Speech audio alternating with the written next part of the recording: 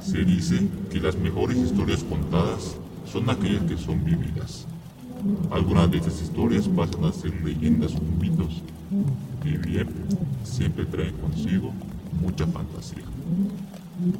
Bienvenidos sean a Mitosis, un podcast donde hablaremos de mitos y leyendas de flora y fauna. Trataremos de encontrar el origen y su relación con la especie que se describe, separando la fantasía de la verdad. ¿Qué tan cierto hay en escuchar el canto de un búho y morir? El pie grande yucateco, una planta capaz de asesinar a cualquier animal o humano simplemente con estar cerca unos segundos. Preparen sus mejores talismanes, mantengan los sentidos en alerta, las puertas cerradas y la mente abierta. Y estas criaturas nos observan. Hola, ¿qué tal a todos? Bienvenidos sean otra vez a otro nuevo episodio de este podcast llamado Mitosis, una producción de Bioculta. Como saben, este podcast estaremos tratando temas de mitos y leyendas que involucren fauna y flora del mundo. Como siempre, me está acompañando aquí Leo. ¿Cómo te encuentras, Leo? Hola, pues bastante bien, bastante, bastante sano con respecto a la pandemia del COVID por el momento y esperemos que sigamos así. Hay que esperar la vacuna, lo único que nos queda, ¿no? Espera la bendita vacuna. Pero bueno, en este podcast no es hablar de COVID, hay que quitarnos todas esas cosas que a diario nos están jodiendo. Vamos a hablar sobre un tema muy cargado en el aspecto de que es muy técnico, pero es muy importante conocer esto, ¿no? El episodio anterior hablamos acerca de las lechuzas, por si no lo han visto, les invitamos a ir a Spotify y buscarnos como Mitosis en el capítulo de lechuzas y brujas. Si no, pues sigan en este podcast para seguir escuchando el segundo episodio, que es de la leyenda de Tisik y Kinik, que son dos árboles. Por primera vez estaremos tratando la flora. Así que creo que sin más, empezamos el tema, ¿no, Leo? Sí, ya creo que ya vamos a comenzar lo que es la leyenda para saber de qué se trata esto. Así es. Hoy estaremos hablando de una leyenda, a diferencia del otro que eran mitos. Hoy toca una leyenda. Pero bien, sabemos que las plantas son seres vivos sésiles, es decir, que no pueden moverse, no pueden desplazarse a libertad como lo podemos hacer nosotros, es decir, un animal. Este prácticamente se mantiene en un mismo sitio durante la mayor parte de su vida, quedando prácticamente vulnerable a cualquier animal que se alimente de esta planta o de los frutos.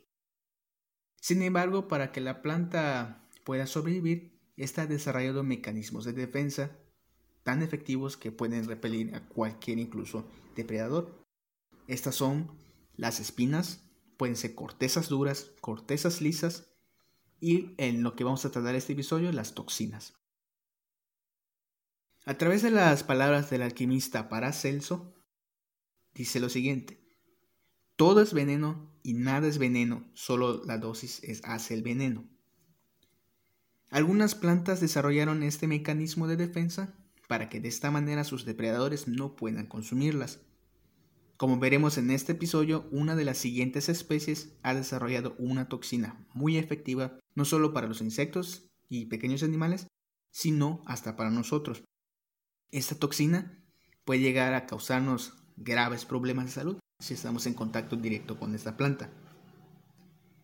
Aunque también podemos encontrar la cura de cualquier enfermedad o cualquier mal siempre en la naturaleza. Como la leyenda del día de hoy que trataremos, veremos ese significado que nos tratan de decir, ¿no? ¿Qué te parece si escuchamos la narración? La leyenda de Vamos, Tisik y Kinik. vamos adelante. Muy bien.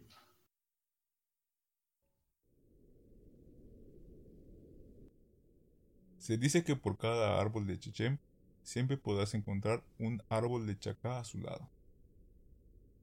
Kinich y Tisik eran dos valientes y hábiles guerreros hermanos, con personalidades opuestas.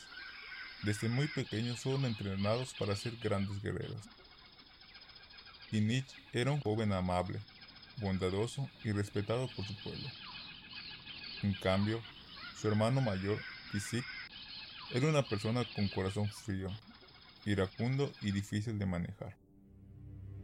Un día, ambos por azares del destino, conocieron a Nicteja, una hermosa doncella con corazón puro que en un instante conquistó a estos guerreros. Los dos hermanos cayeron perdidamente enamorados de la misma mujer. Por este motivo, Tisik desafió a su hermano Kinich a un duelo por el amor de la hermosa doncella. Los dioses al ver tal acto estaban furiosos, que cubrieron el cielo de nubes negras, incluso la luna se ocultó durante toda la batalla. El duelo concluyó con un trágico final. Ambos hermanos terminaron muertos en los brazos del otro. Nicteja murió de tristeza de enterarse de la trágica historia de los hermanos guerreros. Al llegar al inframundo, suplicaron el perdón de los dioses, ambos rogando por poder ver a su amada Nicteja una vez más. Los dioses escucharon sus plegarias y fue así como ambos renacieron árboles. Tisik renació como un árbol de Chechen, el cual secretaría un veneno dentro de sus ramas y quemaría a cualquiera que se le acercase. Kinich, en cambio, renació en un árbol de Chacá, cuya savia curaría el veneno del Chechen. Cuando Nicteja llegó al inframundo, los dioses fueron bondadosos con ella, permitiéndole renacer en la tierra como una hermosa flor blanca cerca del agua, mejor conocida como lirio.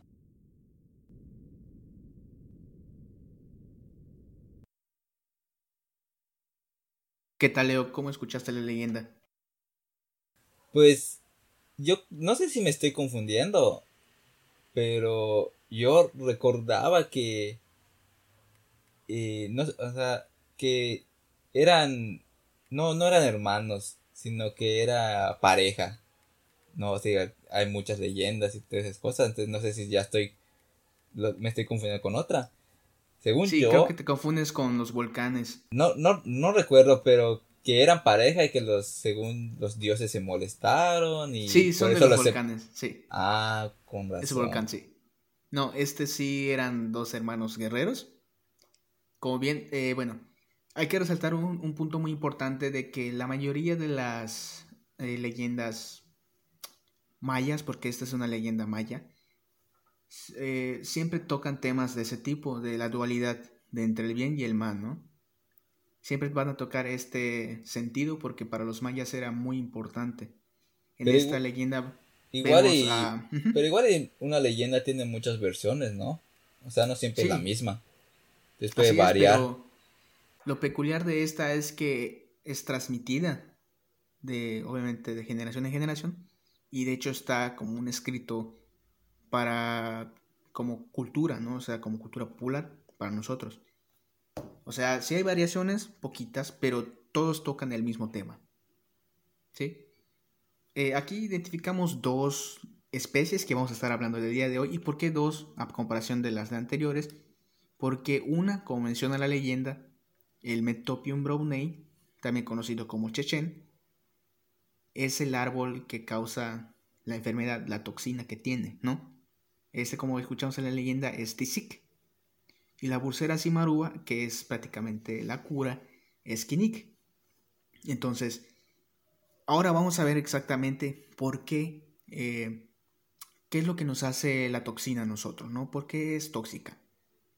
Primero, el Metopium brownei es obviamente una planta de una de las familias de las plantas llamada Anacardaceae, ¿sí? Entonces esta familia engloba lo que es el género Metopio y a la especie que tenemos en Yucatán, así como grandes rasgos, ¿no? El chechen prieto o gao de costa es un árbol perteneciente a la familia de las anacardáceas. Es originario del sureste de México y la península de Yucatán. Produce una savia tóxica compuesta por uriciol y es irritante. Puede producir dermatitis al contacto con la piel. Y eso Está eso compuesta... es Uh-huh. verídico, ¿eh? O sea, no sé si estaba contigo o recuerdas cuando estamos trabajando. No sé, me imagino que una vez llegué con...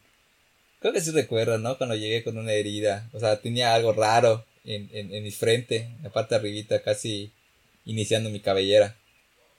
No sé si lo No, recuerdas. Ahí no me tenía como acuerdo. que sí, como que se me hubiese caído como que ácido. Entonces siempre me pregunté que por qué, qué habrá pasado y posiblemente sí sea así que estuve abajo de un árbol de Chechen. Es muy probable, de hecho, en nuestra flora aquí en Yucatán hay muchísimas especies que son urticantes, pero en esta peculiar es un árbol, Sí, a pero comparación de la mayoría. no era picazón, o sea, como que me quemó la parte de la frente, o sea, digo, no toda la cara, pero sí un puntito acá como que, de hecho creo que todavía tengo la cicatriz. Posiblemente te haya sido de Chichén, causa una comezón y un ardor muy peculiar, así como la ortiga de monte, que es muy común igual en los montes, es una sensación similar. Ah, creo que sí.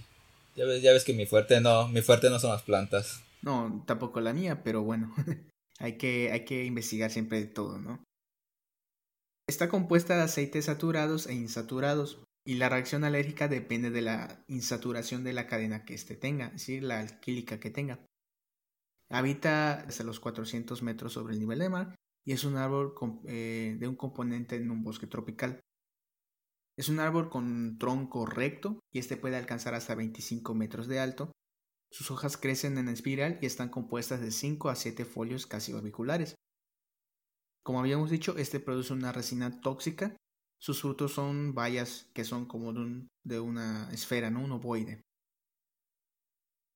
La madera de este árbol es una valiosa fuente de madera en América Central y las Antillas, al igual que su cercano el Metopium toxiferum, que es otra igual tóxica, produce un uriciol en su corteza que puede causar dermatitis al contacto con la piel cuando se toca. Por lo tanto, esos árboles son también troncos vivos que recién cortados deben ser manejados cuidadosamente. Sin embargo, como mencionamos en el principio, su remedio o la cura se encuentra también en la naturaleza. Y este es el árbol de la Bursera cimarúa, del cual también se utiliza la savia de este, que se extrae a través de la corteza, ya sea por vía tópica o haciendo un té, que también se hace en té, hirviendo las hojas. Nunca había probado, o sea, no tenía en cuenta que se podía preparar el té del Brucera Ah, Cimarruga. sí. ¿Tú ya lo probaste? No, nunca he tenido la oportunidad, pero sí sé que se preparan tés e Ah, infusiones incluso de lo mismo. sí, estaría bueno probar el té de Brucera, ¿no? Algún día. Sí. Ya hablamos acerca del chechen, que tenemos que es causante de las irritaciones en la piel. Y obviamente si estás en la selva, en el monte, y tengas el contacto con esta planta y no sepas cómo, obviamente esto es un problema, ¿no? De hecho, esta leyenda que escuchamos, la narración, es una leyenda que se les cuenta a los jóvenes que van a entrar por primera vez al monte, por decir a la selva, ¿no? Y se lo dan de manera educativa para que cuando se lleguen a topar con esta planta, sepan cómo tratarse, ¿no? Al momento que lo tienen. Creo que a mí Pero ahora, me vendría muy bien esa información, así que me quemara la frente. es que pues nadie dice, ¿no? Incluso nosotros que tuvimos la formación pues en esta rama, no lo sabíamos, no, nadie nos decía que hay plantas que nos pueden hacer daño al simple contacto. Sí, y es que ni te das cuenta, o sea, digo, no, digo que es el Chechen, pero pues es que pues no, es demasiado rápido y es como que nada más te paras debajo de cualquier árbol y pues ya te pasa algo, ¿no? Ujú. Oye, el brucera igual es no sé si es el que se puede sacar o con lo que los mayas hacían la tinta roja, ¿no? No, esa es otra especie. ¿Esa especie? Ah, estoy Sí, es otra confundido, sí. especie. De hecho, ahorita vamos a ver qué tan peculiar es el chacá Ajá, el o chacá. la bursera. Es el nombre científico, ¿no? Bursera. Vamos a ver qué tan peculiar es en América Latina. ¿Sí? Se le conoce como palo mulato. También se le conoce como chacá en Yucatán.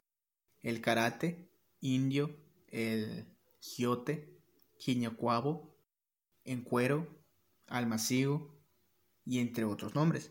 Es un árbol de la familia de las pulseráceas, nativo de regiones tropicales de América desde el sudeste de Estados Unidos hasta las partes de las Antillas, Brasil, Colombia, Venezuela, ¿no? Su tronco es resinoso y aromático y la corteza rojiza y verdosa y se desprende de estas en capas. Es un árbol pequeño mediano de hasta 25 metros de altura y de 10 a 100 centímetros del diámetro en el tronco. Este tronco es cilíndrico, ramificado y medianamente, digamos, una copa regular. Crecen en climas semiáridos y de sabana, prácticamente es la zona intropical. Su tronco y ramas tienen un notable color cobrizo cuando llegan a ser adultos, lo que explica su nombre, del cual proviene lo mismo, ¿no? Que es palo de indio. Se escucha racista, pero pues es el nombre que le pusieron. Y debido a esto que asemeja la piel de los indígenas. Tiene una corteza interna verde y brillante. Crece casi en cualquier parte que se pueda sembrar. Es de crecimiento largo. También tiene una larga vida. Y es muy resistente, ¿no? Sí, demasiado. Sí, Un ejemplo.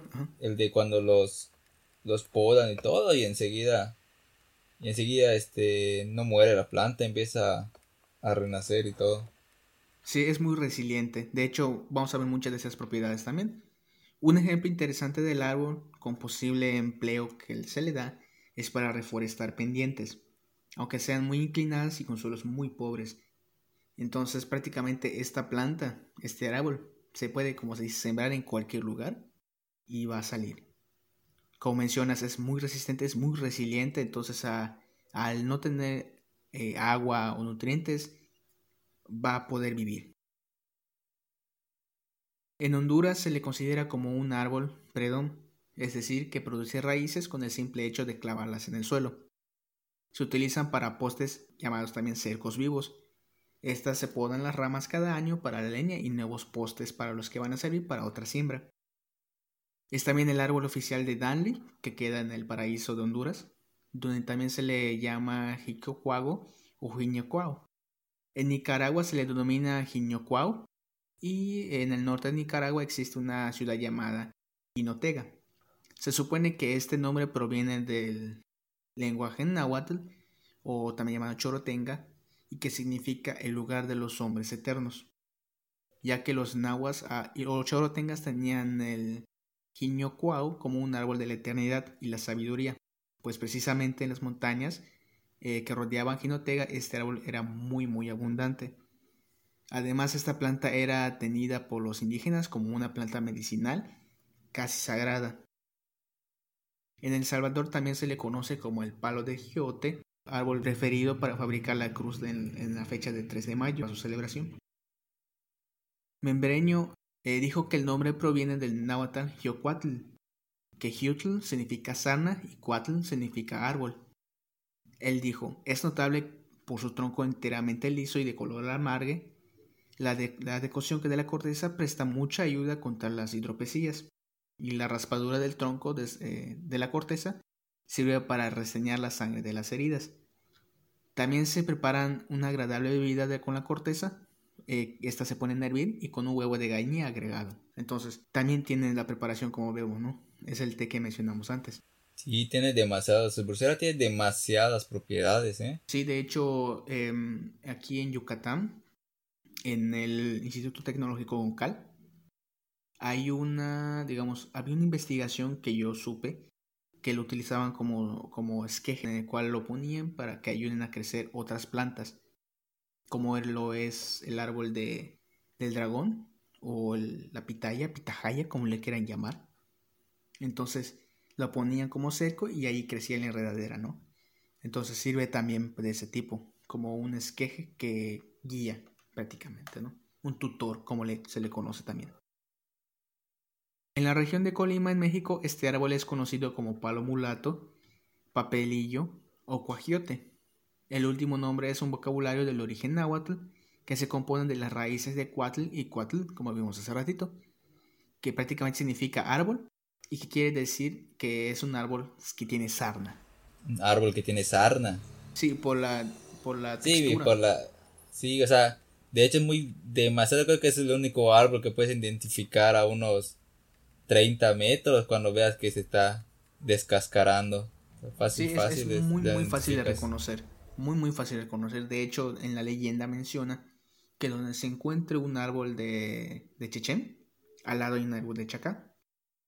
Y realmente, aunque esto sea una leyenda, esto realmente es cierto. Por alguna razón, esto la mayoría de las veces es así.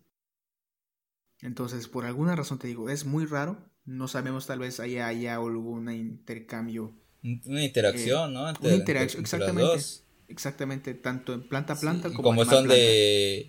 como son de amplia distribución y sobre todo, como te digo, el chacá, como dices, el chacá es muy resistente y crece fácil, o sea, no necesita suelos muy en específicos y el chechen igual. Así es. Entonces, se reproducen y se distribuyen fácilmente. Es la probabilidad de que pues los dos se converjan, pues sí es alta y aparte, pues te digo, puede ser una, pues ahí una simbiosis que tengan. De hecho, por desgracia, este árbol de Chechem, el Metopium brownei, es una especie que se encuentra bajo una categoría de riesgo de acuerdo a la NOM 059 de la Semarnat. Entonces, se encuentra prácticamente en una etapa de preocupación, en el cual debemos estar preocupados, porque tampoco hay mucha información acerca de esto, ¿no? Hay mucha información acerca de de la toxina, como ya leímos, ¿no? Pero hay muy poco de la ecología que esta planta nos puede proporcionar, como vemos, ¿no? Porque existen estas en el mismo sitio, tal vez es un animal, tal vez es una planta, no lo sabemos. Es interesante de notar que esta corteza del árbol también es utilizada como remedio contra la sarna en El Salvador y Guatemala. Como bien decimos, este árbol se le llama giote en esos lugares. En Cuba este árbol es mayormente conocido como almacigo. Su madera se utiliza para construir cajas de envasar frutas, entre otros objetos. Su fruto sirve para alimentar a los cerdos y las hojas nutren a estos animales como la jutia a las cabras. La resina es empleada para fabricar barnices y también se usa para favorecer las funciones gástricas y para combatir los resfriados. Este árbol se adapta muy bien a los diferentes hábitats, como ya mencionamos, ya estos son los suelos alcalinos, los calcáreos, y por eso este árbol es usado como árbol en todas las calles de las áreas costeras. Es muy tolerante a los vientos y recomendado como una especie resistente a los huracanes aquí en el sur, incluso también en el sur de Florida. Los extractos de hexanos de sus hojas se dice que tienen una propiedad antiinflamatoria. Su corteza se usa como un antídoto ante el Metopium brownei o al Metopium, bueno, prácticamente el género Metopium, que crece en el mismo hábitat y causa irritaciones extremas similares a la hiedra venenosa. En países como Honduras se utiliza como cercas vivas, en especial en las microcuencas de la mancomunidad de los municipios del norte de Choluteca. Tal vez sea que el almacigo es una de las plantas más populares en Cuba. Tradicionalmente, partes de este árbol se usan como remedios caseros para determinadas enfermedades y trastornos del mismo organismo, principalmente en las zonas rurales del país. El sabio cubano Juan Tomás Rioj lo recoge en su libro de plantas medicinales aromáticas o venenosas de Cuba y dice lo siguiente: es muy conocido en toda la isla como tónico estomacal, en los resfriados y en las diarreas. A continuación se detalla que para que los dos primeros casos se usa la raíz de las cáscaras y las hojas y el cogollo. Prácticamente, como vimos, esta planta, la bursera, no solo da el remedio para digamos, la irritación que causa el Metopium brownei, sino que también muchísimos otros, ¿no? Pero que a pesar que los textos de algunos libros mencionen que se usa, digamos, localmente como remedios para ciertas enfermedades, no quiere decir que sea recomendado utilizar estos remedios para esos males. Siempre, siempre es mejor acudir a un médico o un especialista antes de utilizar remedios. ¿No es así, Leo? Sí, porque ya después resulta peor. O sea, igual y no sé, te causa a ti una reacción el brucera y pues sí, mejor que vayan al médico, pero digo, es lo mejor que pueden hacer. Así es, y bueno, no queda nada más. Esto en sí fue la leyenda del Chacá y de Chechen, como una leyenda de aprendizaje, prácticamente. No sé si quieres agregar algo más, Leo, antes de irnos. Bueno, pues la verdad es que yo sí quería aprovechar unos momentos pues para mencionar al profe Andrés Trejo, que hace una semana lamentablemente falleció. La verdad fue un gran profesor de entomología del Tecnológico de Concal. Nuestra alma mater. Una excelente sí, es el alma mater. Una excelente persona. La neta te echaba la mano. Así que le envío un respeto hacia donde esté. Y pues aquí vamos a seguir luchando para no ser unos X en la vida. Justo como él decía, ¿no? Creo que con esa frase podemos despedir. Es una muy buena frase. Como bien dices, Andrés Trejo fue uno de los mejores profesores que tuve en mi formación. Y realmente agradezco eso.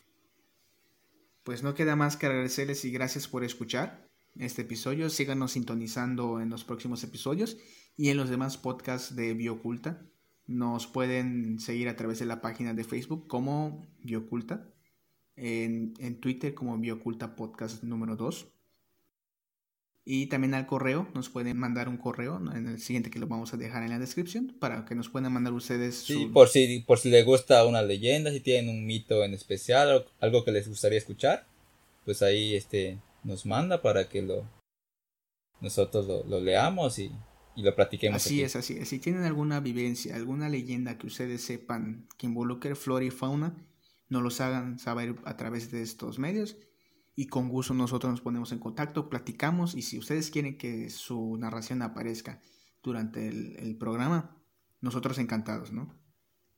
Entonces, pues no nos queda más que decir adiós y gracias por escuchar. Hasta la próxima. Hasta luego.